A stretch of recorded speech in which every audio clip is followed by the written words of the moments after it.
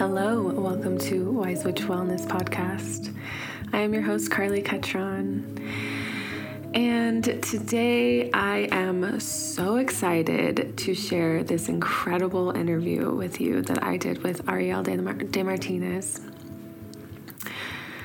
Wow, I honestly was just blown away, and I feel like tickled is the word I want to use, even though it's like a little corny, in terms of this topic that Ariel dove into with us, which is hair healing and herbalism for the hair. And it's something that I have been seeking out for a long time and have gone through so many evolutionary journeys with my own head of hair. The most intense, I think, being that last year I just shaved it all off. So I have this virgin hair on my head and it feels so good, but it's also been, evolutionary in so many ways. And so it was really cool to talk with Ariel, who did a consult with me and kind of helped guide me through transitioning to not using shampoo, just using herbs on my hair and different, different products, I guess, is a way to frame it. But she's just such a wealth of knowledge on this topic, and her journey into it, I think, is really spectacular, and it's a niche that has yet to be very expansive. So if you are somebody that's passionate about hair, this could be a great source of inspiration for you. So I'm so excited. So I will just introduce Ariel, and we'll get right into it. Ariel De Martinez is a folk herbalist and a hair healer. She focuses on creating a culture of sovereignty and community in every realm of her business, whether through herbal medicine or sovereign beauty. When she's not making medicines for her herbal shop, her latest focus is shaking up the hair industry with a new focus on body autonomy and purity in hair care products. And just also need to touch in the beginning, we had a little bit of technical difficulties, and there was some spottiness in her speaking about herself and introducing herself. And so we've cut that out, but just to fill in the gap, she was sharing that what led her to all of this was her journey of giving birth. And she was in the hospital and kind of went through an experience that was pretty common, where there's a lot of disempowerment from the staff themselves.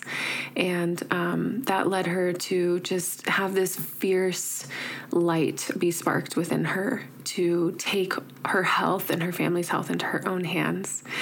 And so that really fueled her evolution in the work that she was doing as a hairstylist, and brought her into being a wellness practitioner and an herbalist.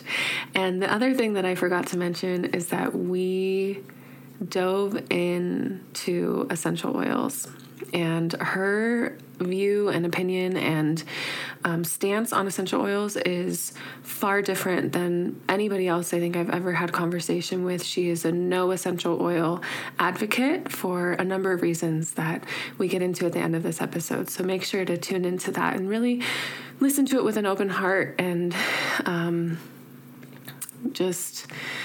I think it's a conversation that is becoming more prevalent in my community as an herbalist, and it's something that's extremely important for us to be discussing in terms of sustainability and what they're actually doing for us. So I'm really excited to have her share her wisdom on that as well. So I hope that you all enjoy this episode. If you do, please share it and rate, subscribe, and review. It really helps. But just be sure to spread the word, and this is how we stay connected and get this knowledge to the farthest reaches that we possibly can, because this is definitely one of those topics where we need to be bringing back this sense of empowerment for women and for folks that have deep relationships with the hair on their head. Hi, Ariel. Thank you so much for joining me. I'm thrilled that you reached out and wanted to share the work that you do, because it's something that really inspires me. And I think it's a niche in herbalism that has so much space to grow. So thank you just from the bottom of my heart for wanting to connect with me here. I'm so excited. Yeah. Hi. Thank you so much. I'm so excited to be here. And yeah, when I first found you, I feel like we align on so much. So I feel like we're going to have a good talk today. Yay. So cool. Let's just dive in. And I would love if you could tell us your story, because I think it's really fascinating how you've gotten to where you are in your work. And I'll just let you kind of take the reins from here. Awesome. Yeah. For those of you who don't know, my name's Ariel, and I am a folk herbalist and a hair healer. And my journey kind of got started really during my first pregnancy and the birth of my first daughter. I think, like so many women, it's such a transformational time. And there's really this like awakening that happens during that time where, you know, the veil is thin and we're able to receive messages in so many more ways and really just like come into our calling and like what we're really supposed to be doing in this earth. And that certainly was the case for me. And that didn't come without some form of initiation. So I, so different from who I am, I, was involved in the hospital medical system with a trauma situation. And it really motivated me to like never have to rely on anyone for my work. Really in this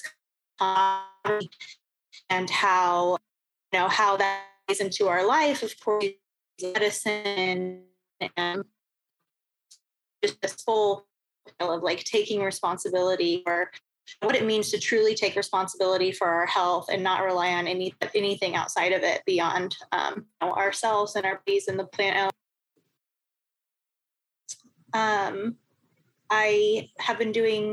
I went to hair school 13 years ago. So I've been a hairdresser for 13 years and working behind the chair the whole time and in a salon. And eventually I got to the point where I started realizing that it really wasn't aligning with me in the sense of like, I had eliminated part of taking responsibility is like, what you keep around you and the things that you keep in your circle and, setting yourself up for success so that when you do come across, different contaminants or things in your environment that we can't really control, your body's resilient and you're set up to handle that. And so for me, one of those big things was getting rid of a lot of, endocrine disruptors and artificial scents and things like that, that I didn't want in my home or around my new daughter. And I was going to work every day and using all of these products. And not only was I using these my products, but I was using them on my clients, and I was charging money to put these chemicals on my clients' bodies and send them home with these products. And, it got to a point where I was trying to balance my role as a healer and my role, like what I did to put money in the bank, and dinner on the table. And it just felt like a giant conflict of interest because my clients were coming to me and a lot of them were having a lot of, autoimmune issues, thyroid, endocrine, fertility problems, chronic migraines, things like that. All these things that, I'm sure, as an herbalist, like we all know, one of the first things we're going to say about that is like, okay, like get rid of all fragrance, get rid of all these things in your home that you probably don't realize are, slowly poisoning you.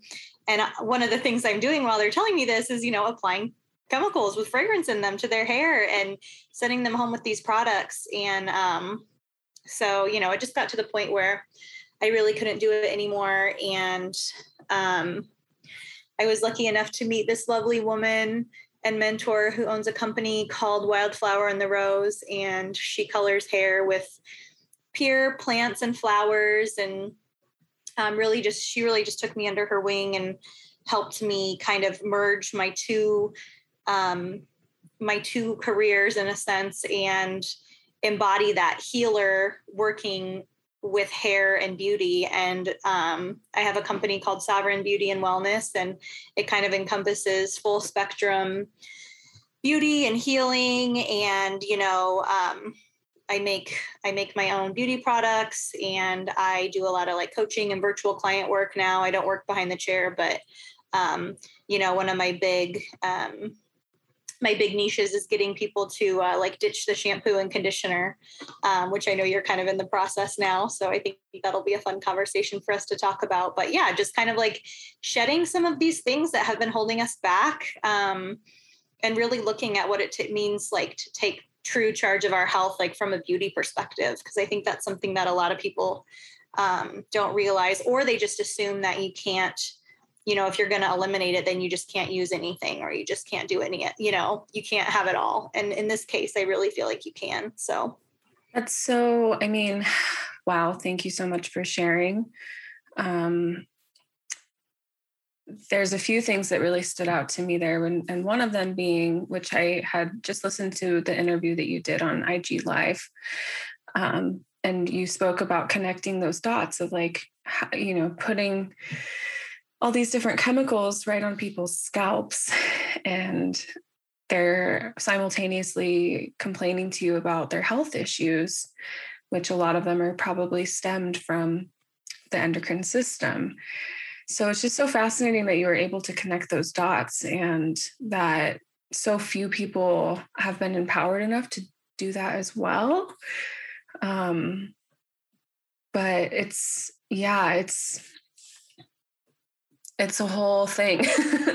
It's like a whole realm of just like work that needs to be done. And so it's incredible that you are doing it. And I think the other thing that really stood out to me that is so just amazing to really connect with is, I think, re-empowering us to like take our beauty back into our hands, because it really is such it's a part of culture for women to want to feel beautiful and like have luscious hair and beautiful skin. And I think the real question is like, how do we achieve this in a way that is, for one, not going to harm our bodies, not going to harm the earth, and that is sustainable and makes us feel like really juicy and delicious? And the answer is through plants, and that's internally and externally. So I love that you have that frame of reference in your work of like, you're working through the beauty industry, but you're doing it in a way that is in alignment with earthwork and being an herbalist. It's so cool to me, because it's in my 3 years of schooling, hair wasn't really anything that we talked about at all. I think there was one book on the shelf available for purchase, and nobody in my circle had any background or anything that was drawing them to that as a niche. So I just really think that this is such a fabulous place for people to start integrating. Yeah, definitely. And you make such a good point, talking about like using plants and having that be the answer, internally and externally, because we all know like plants are life, like they're alive. There's a real, true, palpable energy when it comes to working with plants and different plant allies. And, the vibrancy that you get from working with plant medicine is something that's unparalleled to working with any other healing modality. And I feel like when you transfer that to, working topically, like using plants as a form of like adornment and, sovereign beauty practices, then, you reflect that life and you reflect that vibrancy. And, our hair is alive. It's, a living, breathing thing on our bodies. And you can really tell the difference. Like I hear from so many women all the time who have done these consults with me who are like, my hair feels alive for the first time ever. Like I was poisoning it and I didn't realize it, or my hair moves. It actually moves now, or it's, I don't have to do anything to it because I'm just like treating it well and now it's responding. And so it's this really cool, like symbiotic relationship between you and the plants and, your hair and skin. And it all just kind of like feeds off of one another and you can see the tangible responses every step of the way. So I really love that. That's so beautiful. Just allowing people to reconnect with the life of their hair. Well, so we had talked about you wanting to do a consultation with me, which I'm so excited about. And you had mentioned that I'm in the process of no pooing. So a year ago, or I guess more than a year ago now, I shaved all my hair off. And it's been quite the journey of just like letting it do its thing and growing back out and all those awkward phases. But I definitely don't have any regrets around it because having fresh, undamaged hair is like, just feels so good. And from that time, I think I've used shampoo once, but I've been cleansing with conditioner. And I do that about once a week. And so I'm really excited about this No Poo ebook that you just released. If anybody out there listening is interested in transitioning to not using shampoo, this is the resource that I have been looking for. And I bet many of you have too, because I've gone onto Google and tried to find information. And there's just not anything that's comprehensive that really breaks it down for you. And then on top of that, is integrating plant medicine as well. So it's fabulous. And I just did my first apple cider vinegar rinse last night because ironically, I did make a hair vinegar more than a year ago. So I busted it out. It's been infusing the entire time. It's lovely. It smells awesome. Really good. I wish I would have known to have put marshmallow in it, but I'll do that in my next batch. This one I think is nettle, go-to cola, oat straw, and I think maybe rose. Yeah, that sounds perfect. Mm-hmm. So I'm really excited to be utilizing it. But I just wanted to kind of give you that little bit of a background on where I'm at with my own hair, and then maybe we can jump into this consult. Yeah. So what conditioner have you been using to cleanse with?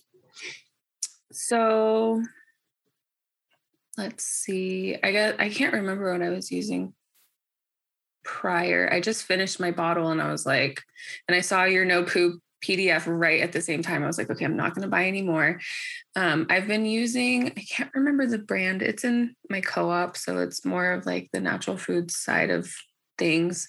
But it's I was drawn to it because it's in an aluminum container. Okay. Yeah, I'm not remembering the name of the brand currently. That's okay. Mm-hmm. So something I normally do, the reason why I asked is what I normally do in my virtual consults is I'll kind of do like a little mini review of like the products that you're using, and so in this case, it's pretty easy for me because you're not using a lot. But, generally I really like to rely on the EWG organization website. And they have an awesome part of their website called Skin Deep, where you can look up any hair care product that you're using, and it will really just go through and break it down for you. And it's crazy how many products who are EWG verified as being like safe, when you break down the ingredients, they, have a rating for organ toxicity or reproductive, endocrine disruption or immunotoxicity. And, they still have these good ratings. So if anyone's interested in really like deep diving their product, I mean, you'll hate me for it later, but it's a really great resource. And then you have some natural wave in your hair, right? Yeah. And you just kind of let that do its thing. You don't really use any product or anything. No, I don't. I had more, well, I live in a drier climate. When I'm in a more moist place, it curls up a lot more. But it's been flat this last year, being in such a dry, more inland environment. Definitely. But no, I don't use anything on my hair except just wash it. Cool. Are you wanting to use, if you found like some products that you liked that, were, pure plants, would you be interested in using some products on your hair, or are you just trying to be as minimalist as possible? I probably would, just because I love plants and I love putting them all over my body, especially if they're going to be nourishing. My ultimate hair goal is to have hair that's long. Like, my hair has never really been long. And I think a lot of that has to do with possibly my genetics, and then also damage that I've had over the years. So any like protective qualities that I could apply as a product. And then, I just almost can't guarantee that I would be diligent about it just because I'm not in the habit anymore. But I am open to it. Cool. Well, and that's the great thing about all this stuff that we'll get into, is that you don't have to do it all the time. You can just do it when you feel called, or, it's really easy to make a part of small pieces of it, parts of your routine, and take what resonates and leave what doesn't. Because, with everything, like, it's your hair and you know it better than anybody else, So, do you have any scalp challenges or issues at all? No. Since you've gone no poo? No. Okay, cool. Any other like big challenges just besides really wanting to get length?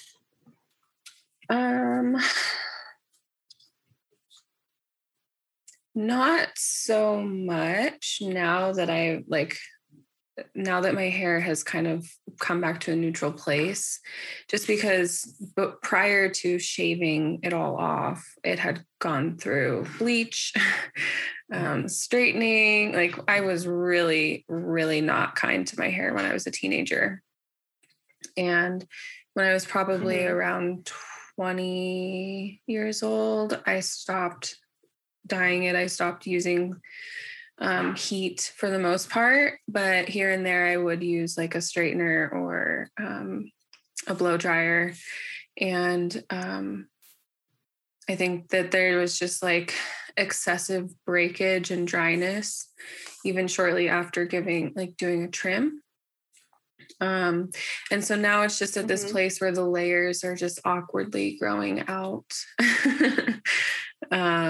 And so just kind of trying to navigate having this shorter hairstyle that I don't love right now, because I'm just kind of still waiting for things to even out again.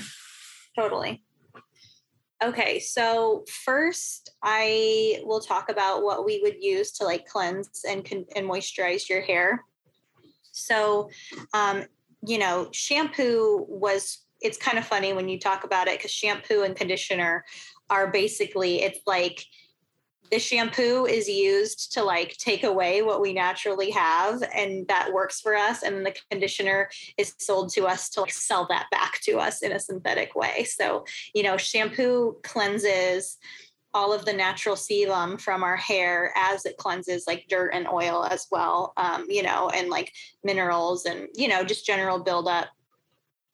And then conditioner was created to counteract the damage that the shampoo does by, softening the cuticle, putting, moisturizing ingredients back in the hair, trying to mimic that sebum that naturally coats your hair when you're not stripping it with shampoo. And so the way I approach the no poo method is I still cleanse and moisturize. I just don't use anything that is artificial to do so. So, for you, what I would recommend is, it doesn't sound like you have a lot of issues with oil production or anything.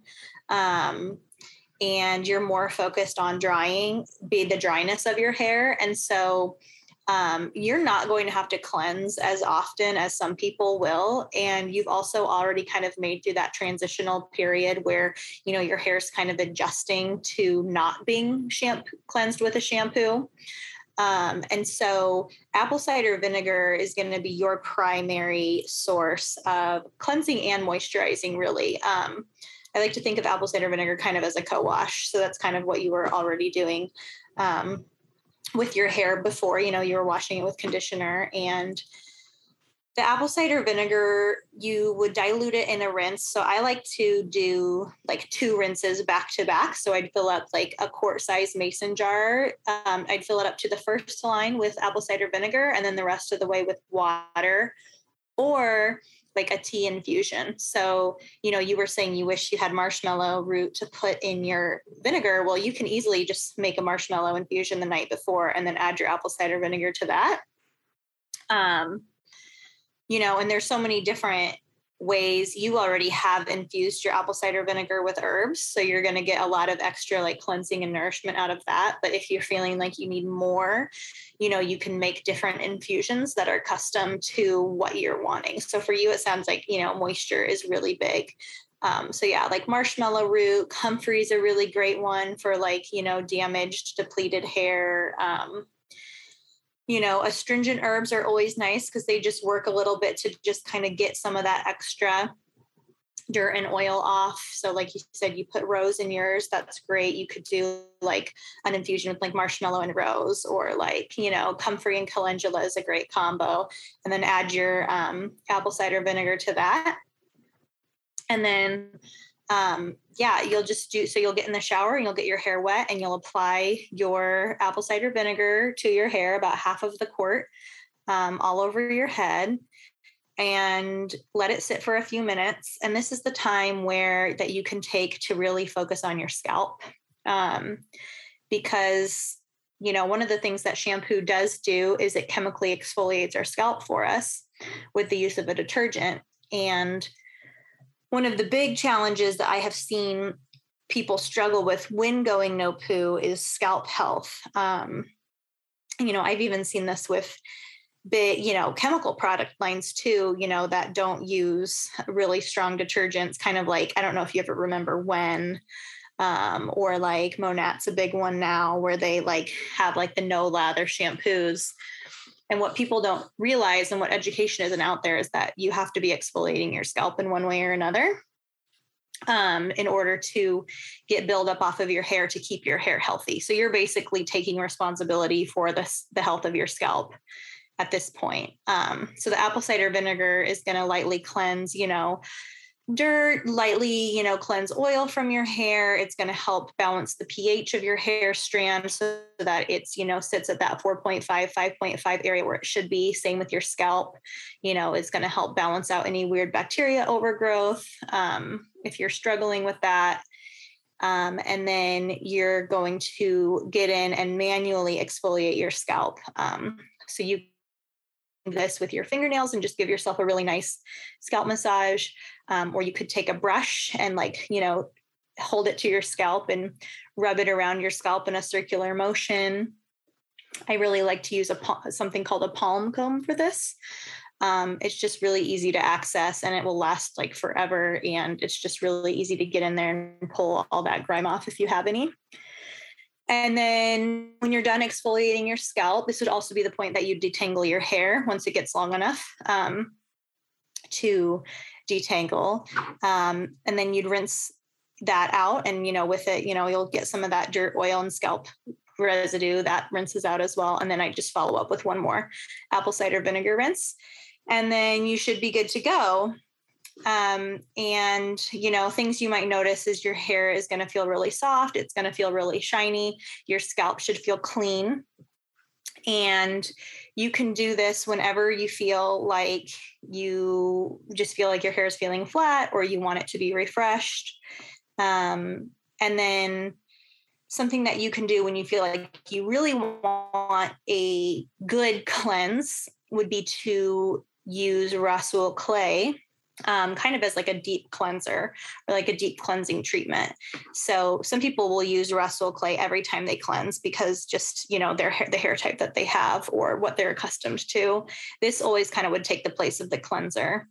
And then the apple cider vinegar rinse would kind of take the place of a moisturizer. So the thing that Restful Clay has going for it is it really works on the scalp really well to pull, toxins and get some exfoliation out the scalp. And then it has a negative polarity in comparison to our hair, which has a positive polarity.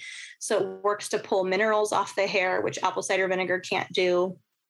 And it also is just going to leave your hair with a lot of natural fullness without, going the route of a traditional chemical volumizing shampoo that's going to just tear up the cuticle and, destroy your pH just to get you volume. This is just going to give you a really nice natural body. So when you feel like your hair is really flat because it's dry, like this would be a great time for you to use this Restful Clay. And then you'll just follow up with an apple cider vinegar rinse just to kind of, once again, make sure your pH is at the appropriate level and add like some softness and shine to your hair.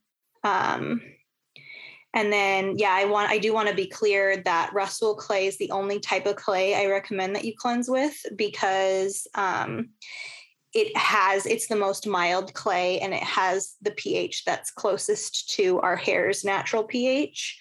And traditionally it's been the one that has been used to cleanse, for a long time to cleanse hair with. So people ask about bentonite and kaolin, and if you're in a pinch, you can use it, or if you have some at home and you just want to test it, go for it one time. That shouldn't do anything, but over time it will be drying. So the way that you would use the Restful Clay is you would just add a couple teaspoons or tablespoons to about 8 ounces of water and shake it up. Or if you want an extra cleanse, you could mix it thicker like a mask.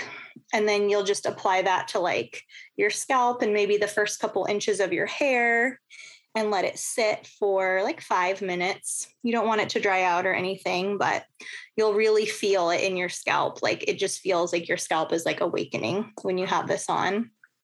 And then, you'll just follow up with your apple cider vinegar rinse. And that is cleansing, that's cleansing and moisturizing. And like I'm at the point where I only do this once a month. So I use clay and apple cider vinegar once a month. Maybe halfway through, I'll do an apple cider vinegar rinse for fun, but it's very low maintenance. Do you have any questions about that part? Yeah, I have a few. First of all, I'm stoked that you said that I can just make a marshmallow tea. Duh. Yes.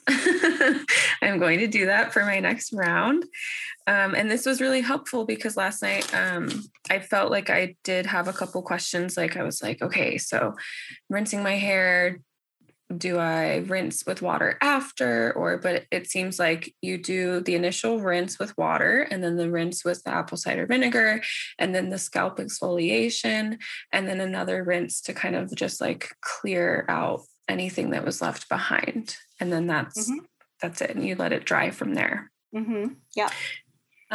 Cool. And then where do you get your Restful Clay? So I have a resource. Yes, I source my Restful Clay from the company that I was talking about earlier, Wildflower and the Rose. Her name's Chelsea, and she just does a really good job at like making sure that her product is like full purity and standard and like ethical companies, so I like to support her for that reason. And I do have an affiliate link for that. So that should be in your PDF or on my Instagram if you decide to source from her. But thank you.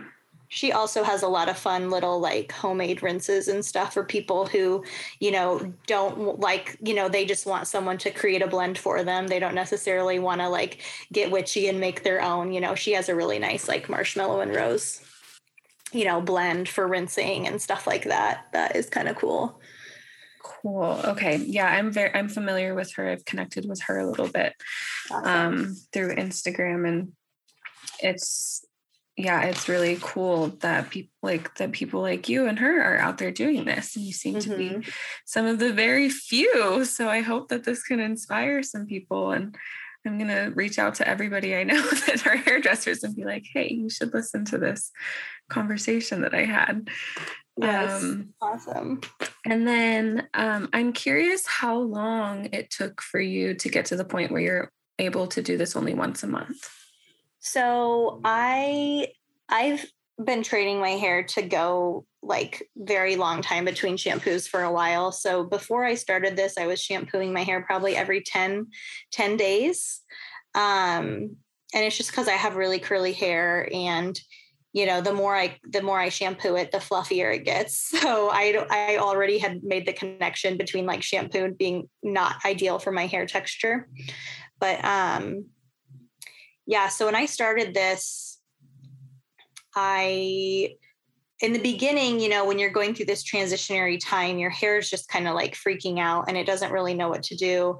And not only that, but also for the first time, you're visibly watching your sebum, come down your hair strand and coat your hair. So you have like a visible line of like oil, and so the top half of your hair looks really flat and oily. And then the bottom half of your ends look like dry and parched in comparison. But then, you get to a point where your hair is just coated with this and your hair is just like soft and beautiful and luscious and shiny and movable. But, so for me, it took about 7 weeks to get to that point. And, before that, I tell people when they're doing the transition, you might do the apple cider vinegar rinses way more frequently than you shampoo. So I would do an apple cider vinegar rinse, like every 5 days, every 4 or 5 days for a while. And then I was doing, once I started with the Russell clay, I would do that. I don't do that as much. My hair type is very similar to yours, it sounds like. So I don't have to do the Russell clay as much as someone who would have like really fine or oily hair type. But yeah, after it's been about a year now, and honestly, the only time I use this stuff is more just because I like feel like I want to, or I want like a refresh more than feeling like I need, like I have to, or feeling like I don't like the way my hair looks. That's really good to know, because I think it can just like there's this understanding for me coming through that it's so low maintenance. Like the Russell clay may or may not be something that I need on a regular basis. I'm definitely going to try it and see what kind of results that I get. And just, putting clay on the body is so nourishing in itself. So I imagine that there's always going to be something good coming of it. Okay, so I'm going to transition slightly because I'm curious about like oils. I've always loved to do like an oil mask on my hair, but if I'm not using something like a detergent or, I could do it with conditioner, because I do the manual scalp cleansing. I am familiar with Wen. I'm not familiar with the other brand that you had talked about, but I do remember my stepmom used that for a while and I had used it with her. And so I learned from that experience of like how to actually like manually cleanse the hair, because there's not that sudsy action happening. But with oils, because I do actually have quite fine hair. And if I were to leave, after I put oils on my body, I'm really cautious not to touch my hair because it just looks greasy and flat, as you had mentioned. And so I'm, I guess, curious about like masks and treatments and other fun ways that you would encourage or guide somebody to play in that way. Yes. Awesome. This is a great direction. So, especially because your hair is very dry, I actually don't encourage the use of a lot of oils. The only time I really talk about oil is during the transition phase when your ends are really dry. Jojoba oil is really nice to kind of mimic that natural sebum on your ends to kind of like help get you through transition. Or, a little bit of styling at the end if you feel like you like the way like a shine serum feels on your hair. Jojoba oil can be a good replacement for that because it absorbs into the hair really easily. It's low PUFA, and it doesn't, so that means it's not going to oxidize on the hair strand or anything, and it'll help with like heat production if you do any heat on your hair. But when you're thirsty, you drink a glass of water. You don't drink a glass of oil or a fat, right? So we always want to moisturize our hair with water-based products first, because what oils actually can do is they can take the place of like the water and actually end up starving out our hair from getting like the actual moisture that it needs. So if you think about in a concept similar to skincare, where you're going to apply, your least heavy product first, and then layer on top of that heavier and heavier, it's the same way, but like with water and oil. So water's our number one product. And there's a lot of things that are found in nature that give us that. So obviously we know we have like our mucilaginous plants like marshmallow and things like that. Aloe vera is a great one. Honey is a really great, we call them humectants. So honey is a really great humectant. One of my favorite hair mask recipes, and this is in your PDF, is a mask with coconut milk, because coconut milk has a lot of fats in it, but it's not going to do the same effect as like the oil will. So it's like coconut milk with a little drizzle of honey. You can add some aloe vera to it if you want, and then just apply that get your hair wet, apply that to your hair before you would do any sort of cleansing, and just let that sit. You can let it sit for as long as you want. You could let it sit for up to an hour, really. And that's just going to get your hair fortified with a lot of like moisturizing ingredients. And if you wanted to, you could add a little drizzle of jojoba oil to that. But yeah, like you said, oil just sits on your hair, and it's just you're not going to want to touch it. You're going to want to avoid it. So I recommend using things like the water-based humectants to give you that extra like sense of moisture when you feel like you need it. Something else that you could do if you wanted to be a little bit more low maintenance would be when you're making your apple cider vinegar rinse, you could just add a drizzle of honey to your infusion or the water part. Or you could buy aloe juice from the store and use that as part of the base for your infusion. So half water, half aloe juice, and then your apple cider vinegar. And that's going to really up your moisture content that you're going to be getting. Thank you for that. I am familiar with honey as a mask for my hair. It's one of my favorites. The last honey hair mask I did was with a lilac infused honey. So it's really fun to get decadent with the plants.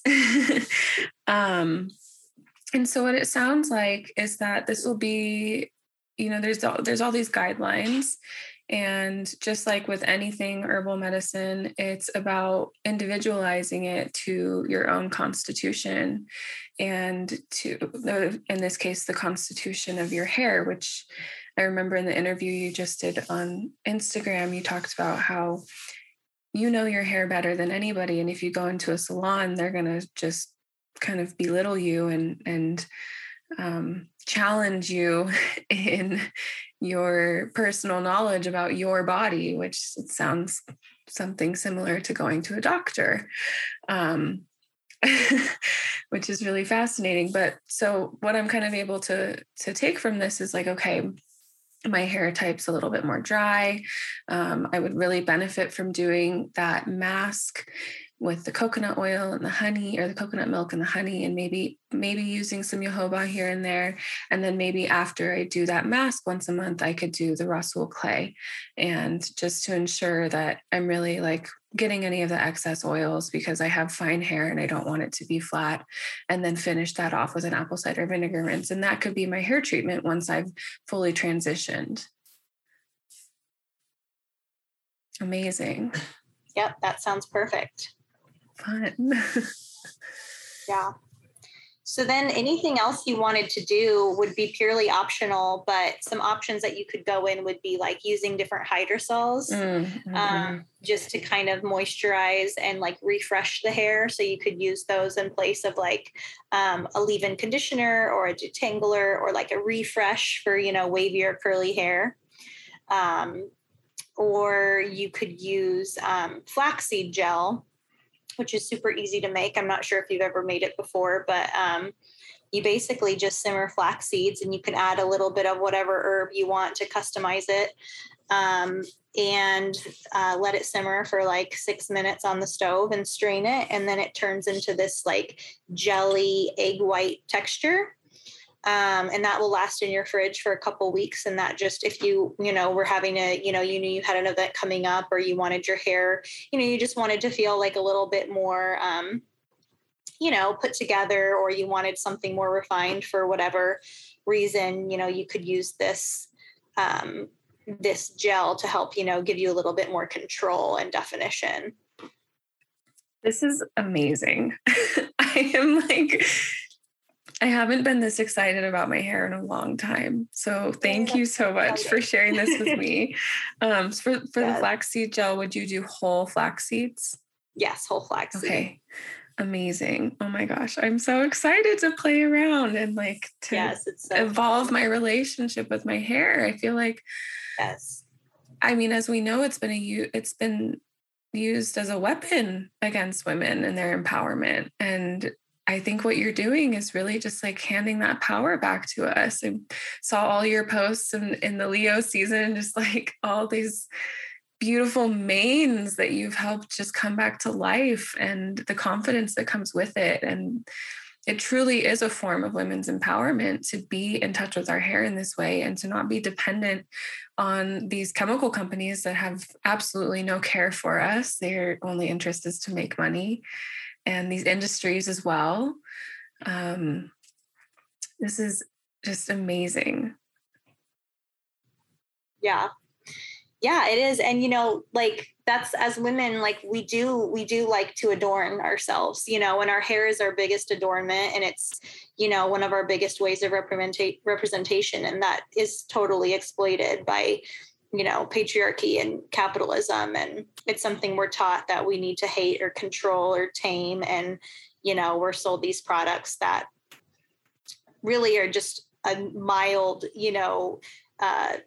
copy of what, plants can actually give us, or what we can actually give ourselves when we, learn how to take back our beauty into our own hands and, adorn in a way that feels good and sustainable and nourishing, and not in a way that's like harming us one way or another, Absolutely.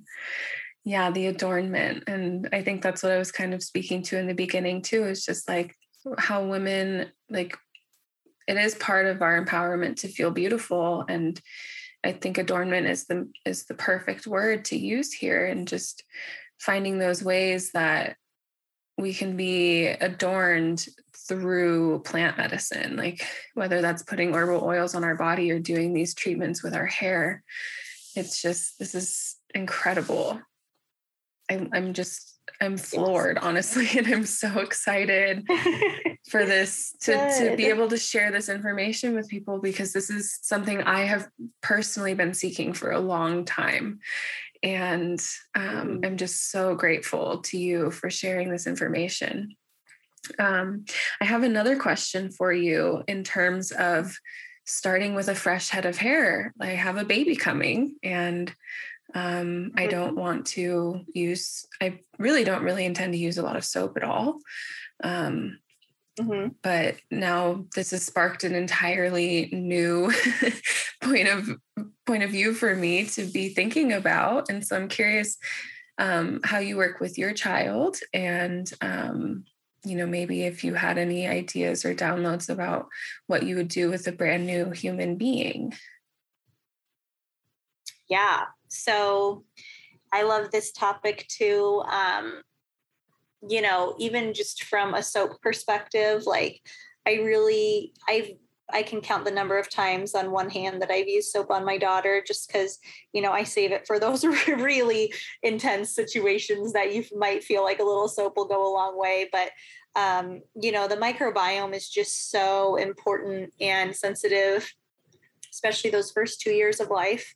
They say that the microbiome, the bacteria in the microbiome of the 2-year-old is the base of what they will have with them for the rest of their life. So like, to me, it's always important to really set up like a really good, strong foundation there, from birth to age 2. Because like we talked about, like they're going to get exposure one way or another, you know what I mean? And, getting them set up the best way that they can in that time is really important to me. And so I recommend like you said, like minimal soap. And obviously I'm sure that you know this, but for anyone who's listening, I don't give newborns baths at all. Like I like to keep that amniotic fluid and vernix on their body for as long as possible, because that's the scent that carries the scent of what their little animal bodies know to be home. And, that transition to coming earthside, having that scent with them and like on their body can feel really regulating to their nervous system, and just be a really great thing that we don't have to do to help ease that transition. So I definitely recommend, obviously, to skip the bath in the beginning and just smell that baby, obviously, because they smell so good. And, there's a lot of different animal responses that happen in that time. And then when it gets to the point where you're starting to feel like, kids, the great thing about kids is they don't produce sebum and oil like we do. You really could never use shampoo or conditioner or Restylane clay or an apple cider vinegar rinse on them, and they would be totally fine. Eventually you might get to a point where they start to feel grimy and kind of gross. And then you can do what we talked about here. Apple cider vinegar can burn. So, a lot of times I think you could probably just get away with just a really nice astringent herbal rinse, using your astringent herbs like lavender, sage, rosemary, things like that. That's just going to help kind of refresh everything. Add a drizzle of aloe or whatever. And that goes a long way. Hydrosols are great for like toddler hair, because it helps, it helps kind of with the detangler and the refreshing part, that they get from being outside, playing outside all windy all day. Just kind of helps to like tame everything down and prevent, any big tangles from forming. But other than that, there's really not a lot that you have to do. Their hair's pretty self-sufficient until they kind of start to reach that older, like that pre-puberty stage, like 9, 10. And they start kind of producing oil, and then you'll want to get them on, whatever routine that you're doing. But awesome. Thank you. Yeah. And I'm happy that you touched on not bathing the babe for as long as possible, because it is something that's been on my mind, and it's like one of those things where I'm like, I need to find more information on this. And so my instinct is like, okay, Google. And I'm like, no, I'm not going to do that. So I'm happy that it's coming up in conversation, and maybe we can elaborate and just kind of veer off for just a second in terms of hair talk. But I'm curious, just like with this specifically, how long would you say to go? Is it an intuitive thing, or do you think that there's a timeline? And then are you working with like kind of like sponge bath situations where you're just using water and like a cloth? Yeah. So, I think I probably waited like 10 days. I know some people wait longer. And then I just wanted to take a bath, like, and I was bathing before, but I wanted to take a bath without having to like set my baby down, So, we just take water baths, for a long time, and, both of us in the water, but, I probably didn't use any sort of, I think, we had a really challenging like diaper situation around 6 months old, and I used a little dab of soap then, but, otherwise, just water. And I didn't really feel a need to do like the sponge bath situation before I did that first water bath around 10 days. It just kind of depends, on, of course, if any like weird fluids get on them or anything, you can totally just take a damp cloth, or, some dry skin, you might feel the need to like moisturize that dry skin. So, a little breast milk and a washcloth can be a good form of exfoliation in that way. But I gave birth, like I said, I gave birth in the hospital, and that was something that I like fiercely fought for, was to keep anything away from her. And like all the nurses were like, we've been here for like 20 years and we've never had a patient decline a bath before. They were like astounded and like couldn't understand. And then when I explained it, they were like, oh, I was like, I want to wait till we get home and get, settled. And she starts to recognize the sense of her new home before I take the scent of her old home off of her. And they were like, okay, that makes sense, but.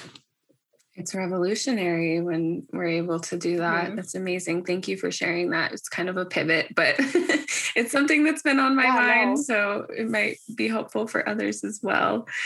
Definitely. Okay. I think it's time to transition our conversation to essential oils. And this is something that has been very interesting for me to dissect in the last few months, I would say. We did have formal training through my school with aromatherapists and talked essential oils. And from that, I was really able to understand the just the massive amount of plant material that goes into them. And so at that point, I was in a place where I was using them very seldomly because they're not sustainable.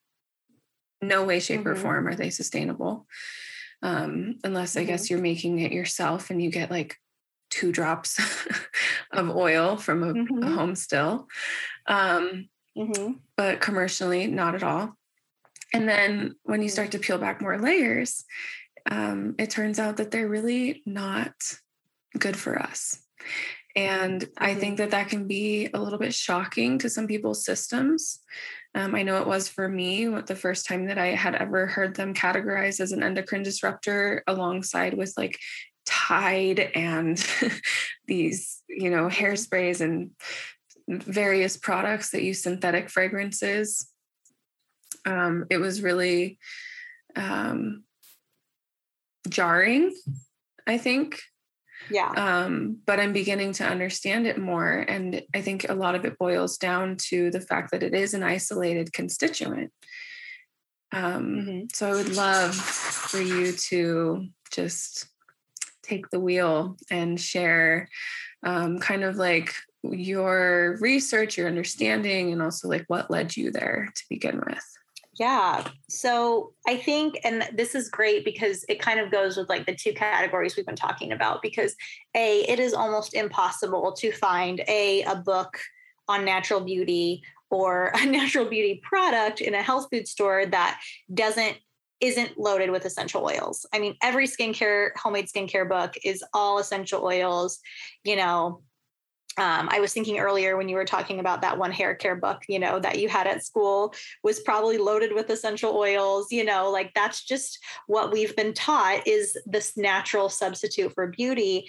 And also the natural substitute when it comes to caring for our children, is that essential oils are this non-toxic, alternative to fragrance.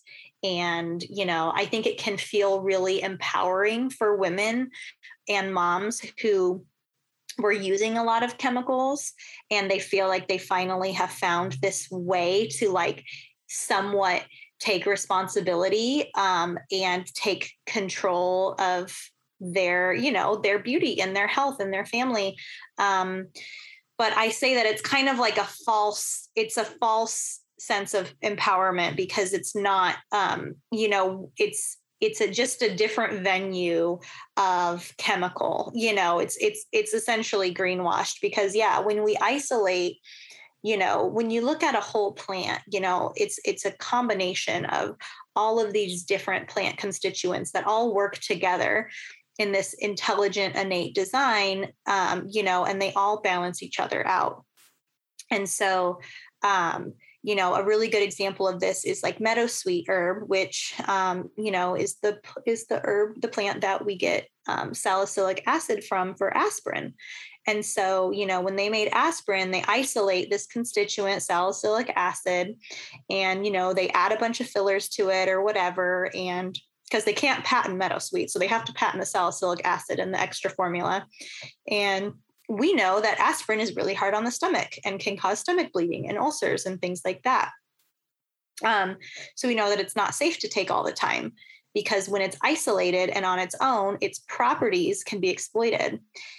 But when you use the meadowsweet, the whole herb, in the form of an infusion or a tincture, meadowsweet also has constituents in it that are natural demulcents. And so they coat the stomach. And so that stomach is never really exposed to that harsh salicylic acid. So you can get the benefit of the salicylic acid without having the harsh side effects of it. And so it's a really great parallel to essential oils, because essential oils are a very powerful and medicinal constituent of the plants. And they've been scientifically studied a lot for a lot of different,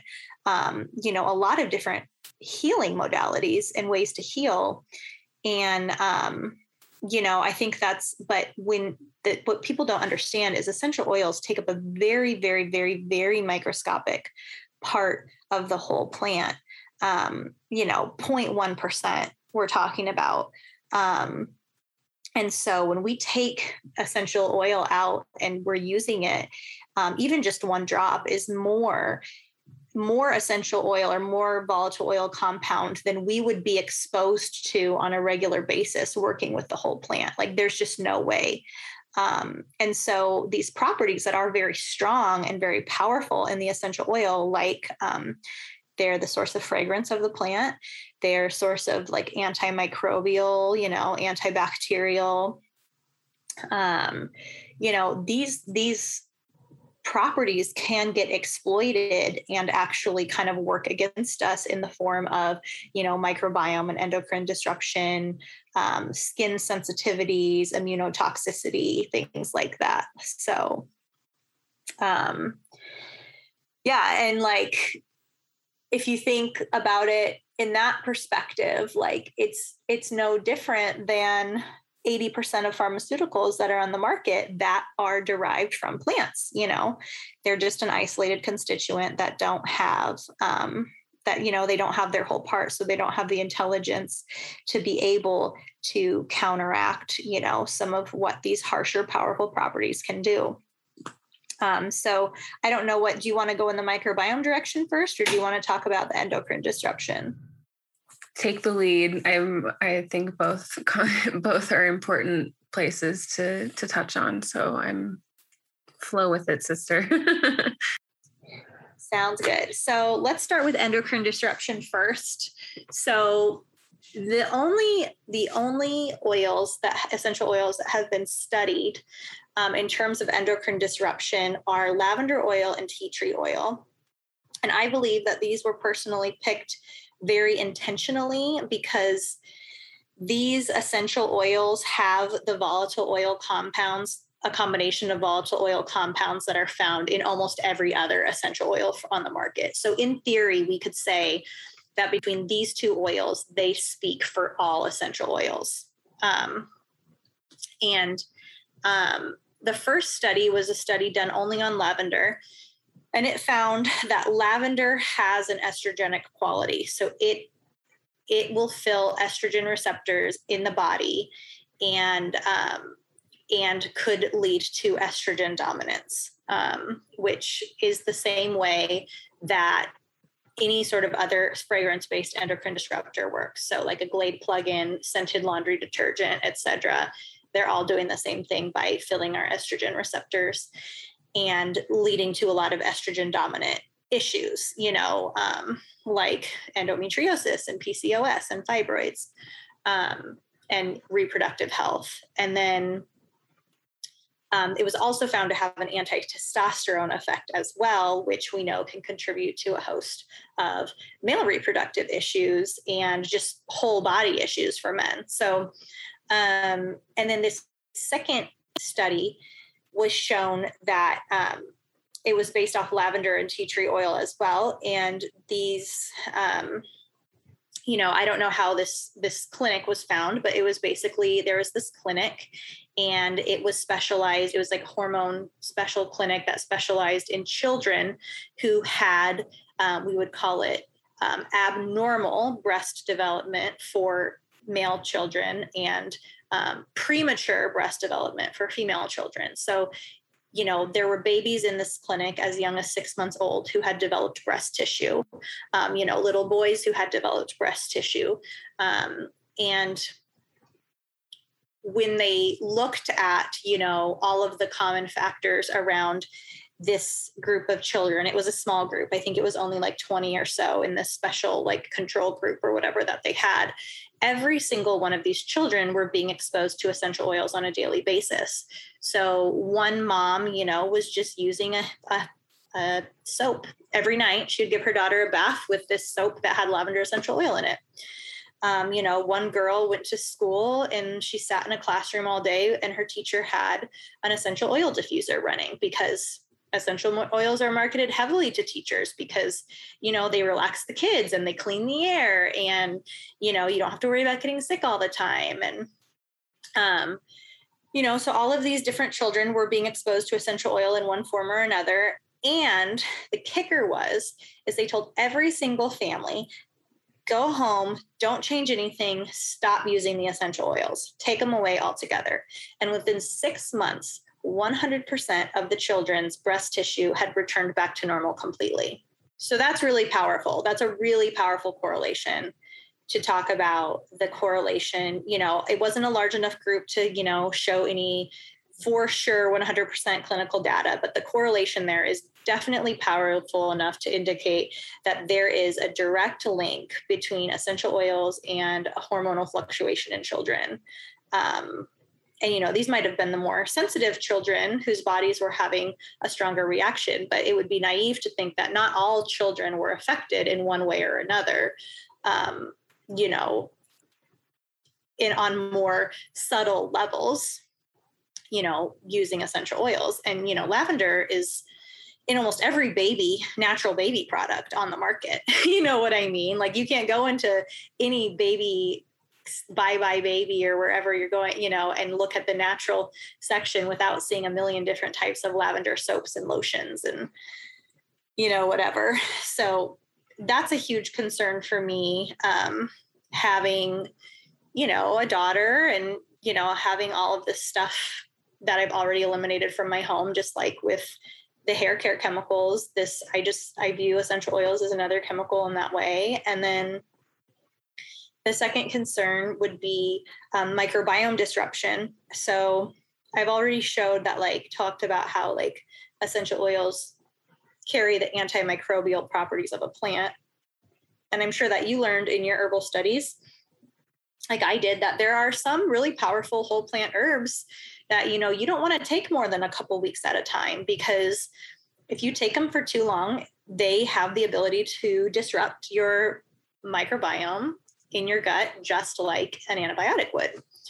And so we know that plants also have the ability to disrupt the microbiome one way or another. Generally not the whole plant, but there's a few cases where it can. And,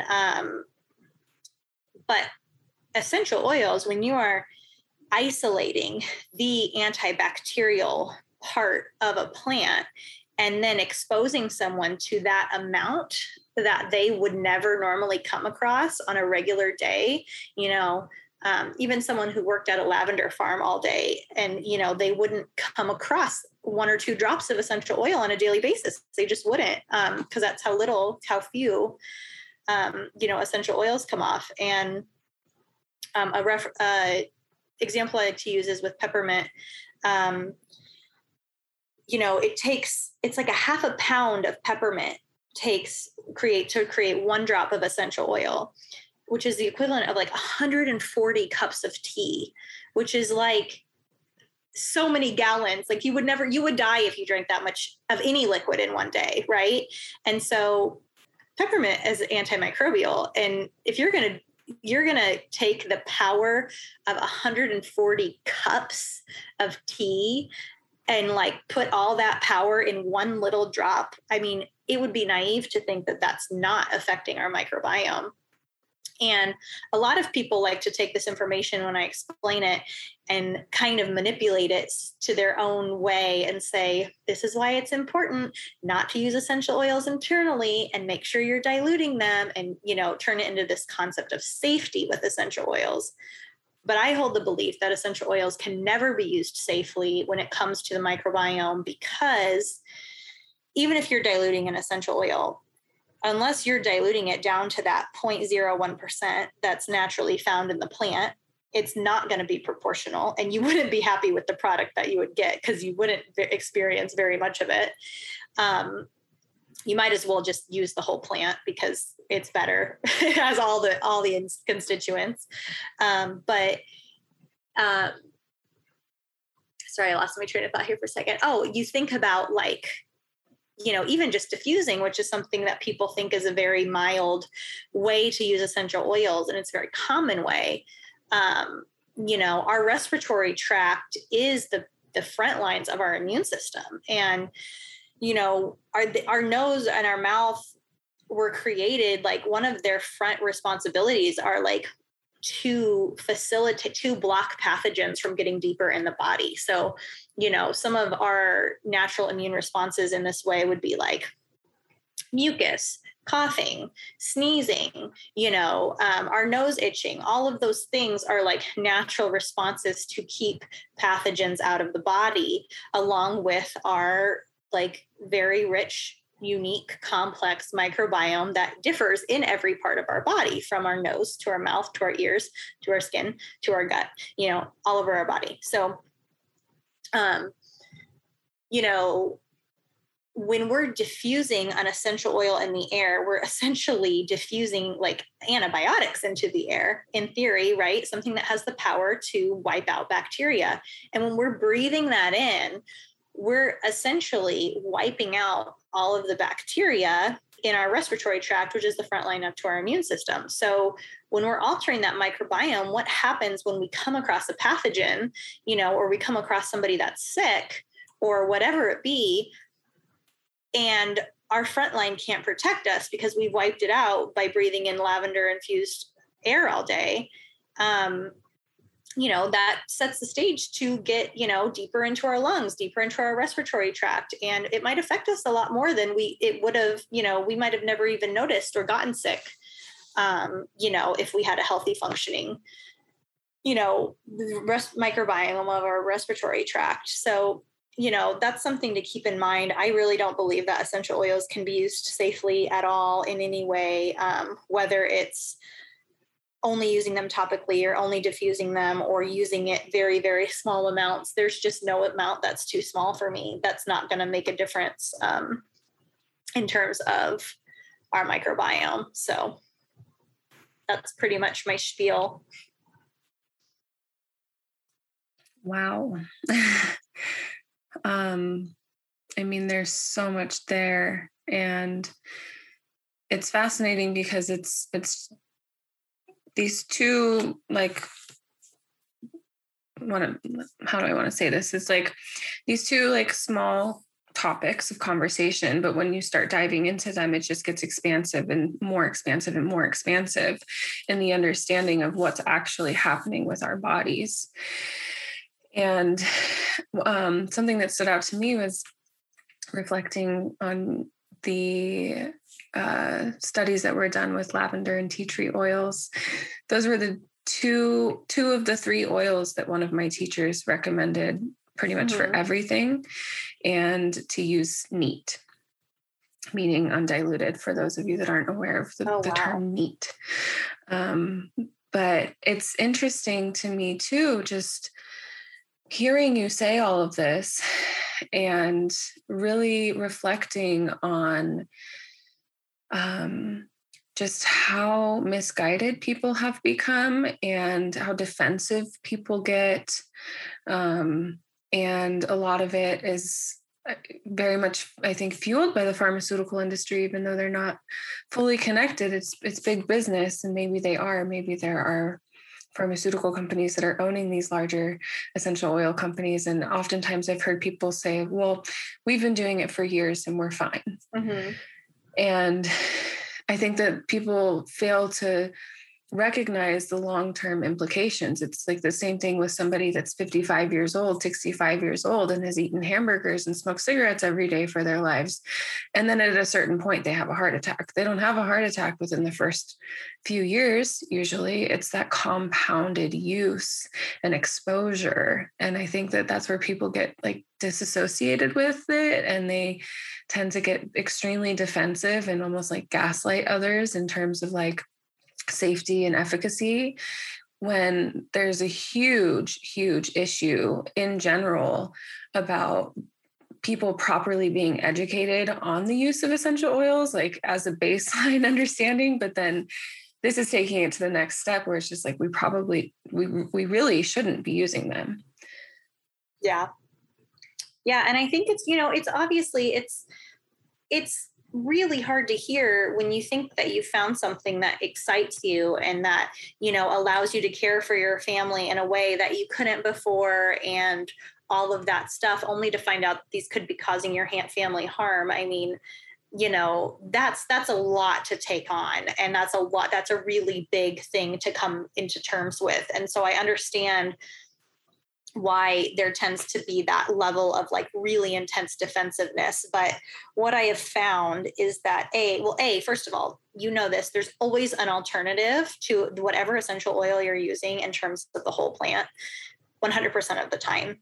And what I found is that, some of these women who are in my community who, maybe weren't so inclined to believe me, once I got them working with whole plants, they all have switched over to whole plants now, because they've realized like the opportunity is endless. And once again, like, to me, essential oils are dead. They're not life. They don't have the same energy. Like, they're no different from a pharmaceutical. So, I think that, it's not either or. It's not you have to go, associate with the medical system 100% of the time or use essential oils. Like, there's a whole world full of whole plant medicine out there that it's not just empowering, it's powerful. Like, that is power, and that's relationship with the earth. And you don't need to have, any sort of qualification to work with plants. It's our birthright, and especially like as women, that's what we, that was our role for so long before, so many different things happened to separate us and create this divide. We were all healers in one way or another. And we all, it was normal for us all to have our own little apothecary in our homes, or, have these remedies at hand. And now we just don't. So if you are using someone who's using essential oils a lot, like, there's alternatives, and they're better than anything you could ever imagine, achieving with an essential oil. So. Absolutely. And I think part of it is the convenience factor for people. An essential oil, they just have to buy the bottle and then apply it, or drop it into some water or oils or whatever they're using it for. Whereas like making tea, making an oil infusion, a vinegar infusion, a tincture takes time. Mm-hmm. But I think it's about like offering that intimacy back to people, right? And like showing, like empowering them and getting them back in touch with, like you said, their roots, because it is our birthright. And I would love if you would just take a moment to share some of these alternatives with us. Yeah. So,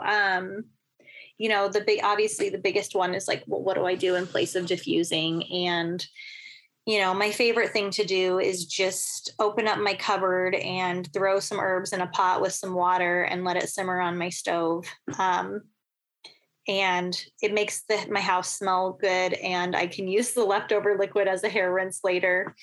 But I think, first of all, I think it's really important to deconstruct the idea of scent and like what that means, and how we've been associated to like think that because something smells good, it's clean.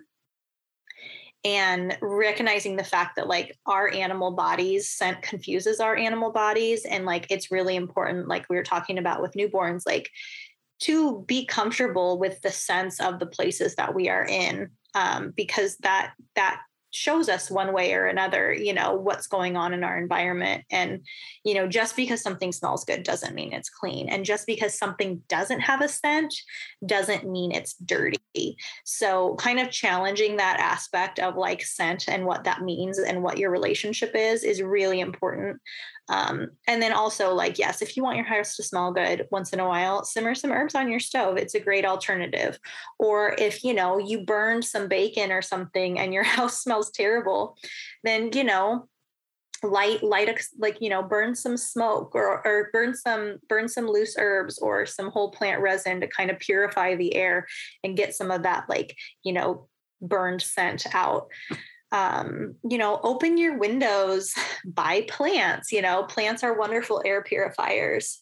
So there's a lot of different ways to swap for diffusing. And then in terms of using oils topically, there's herbal and whole plant herbal infused oils, generally called herbal body oils, that you can use for so many different things. Even just like, I'm sure the practice of herbal body oiling is just so nurturing, and you're giving your body the gift of, a well-rounded oil that has all of these different plant constituents and benefits, and not just the ones that smell good.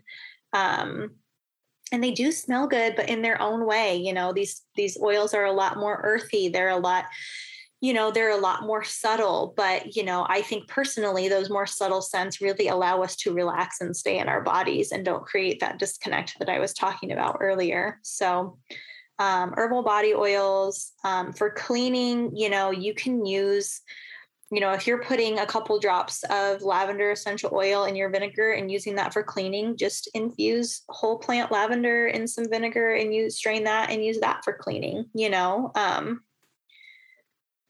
We've become so disconnected that it's really hard to realize that, like, if there's an essential oil that you like to use, and however you use it, you can buy the whole plant and pretty much use it in almost every way, the same way.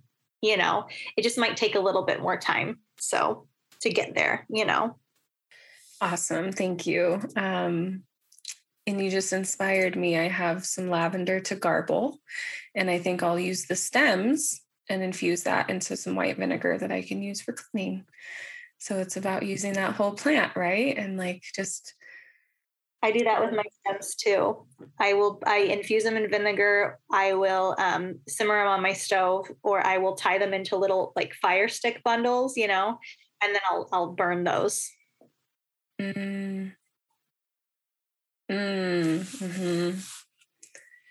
Yeah, as an herbalist, I'm familiar with all the things that we mentioned, but I wanted to give you the floor to share like your practices with it, but it still is inspiring for me. It's like we get to, even though I have this baseline of information, I am still inspired by just those few pieces of alternatives that you shared. And amongst, the entire conversation has been just absolutely world altering for me. And I'm so grateful that you've taken the time to sit with me and share your wisdom.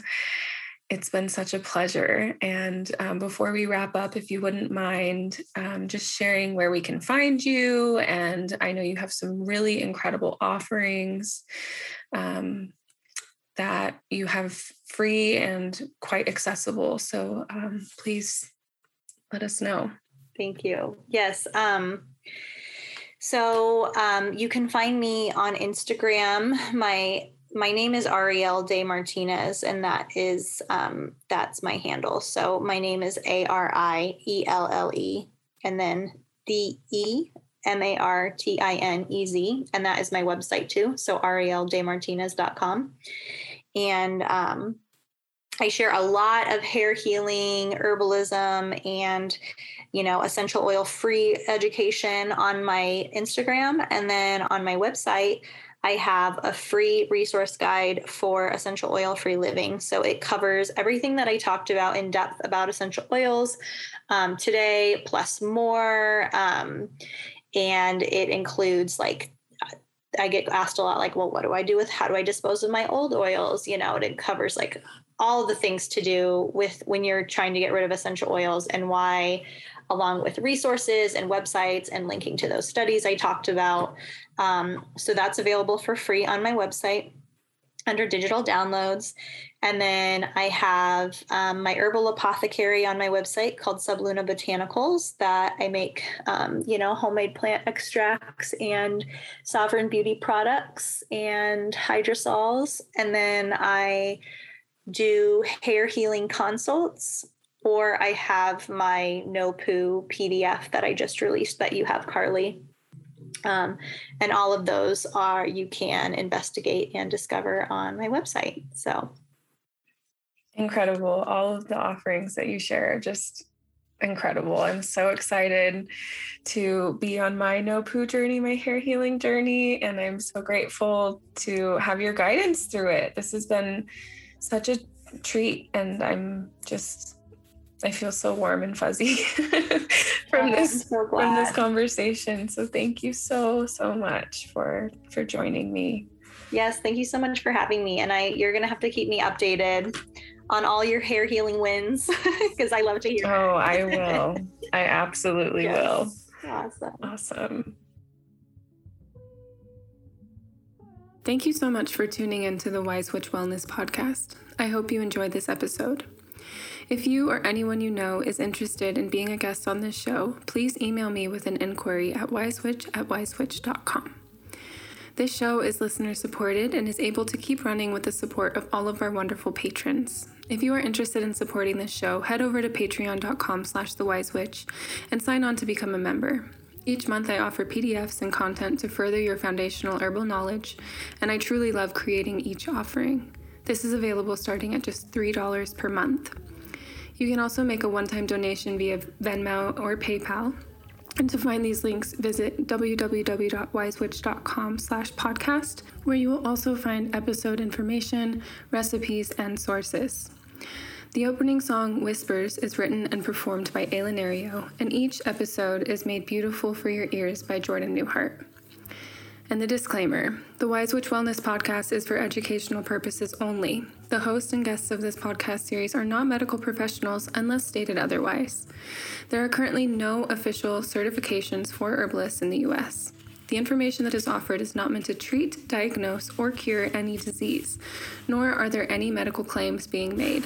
It is meant for you to take into your own experience, and it is encouraged that you continue your research in alternative spaces. I am simply one person offering experiential knowledge and research where it is applicable. If you are pregnant, breastfeeding, or on prescription medication, consult your healthcare practitioner before consuming any of these herbs.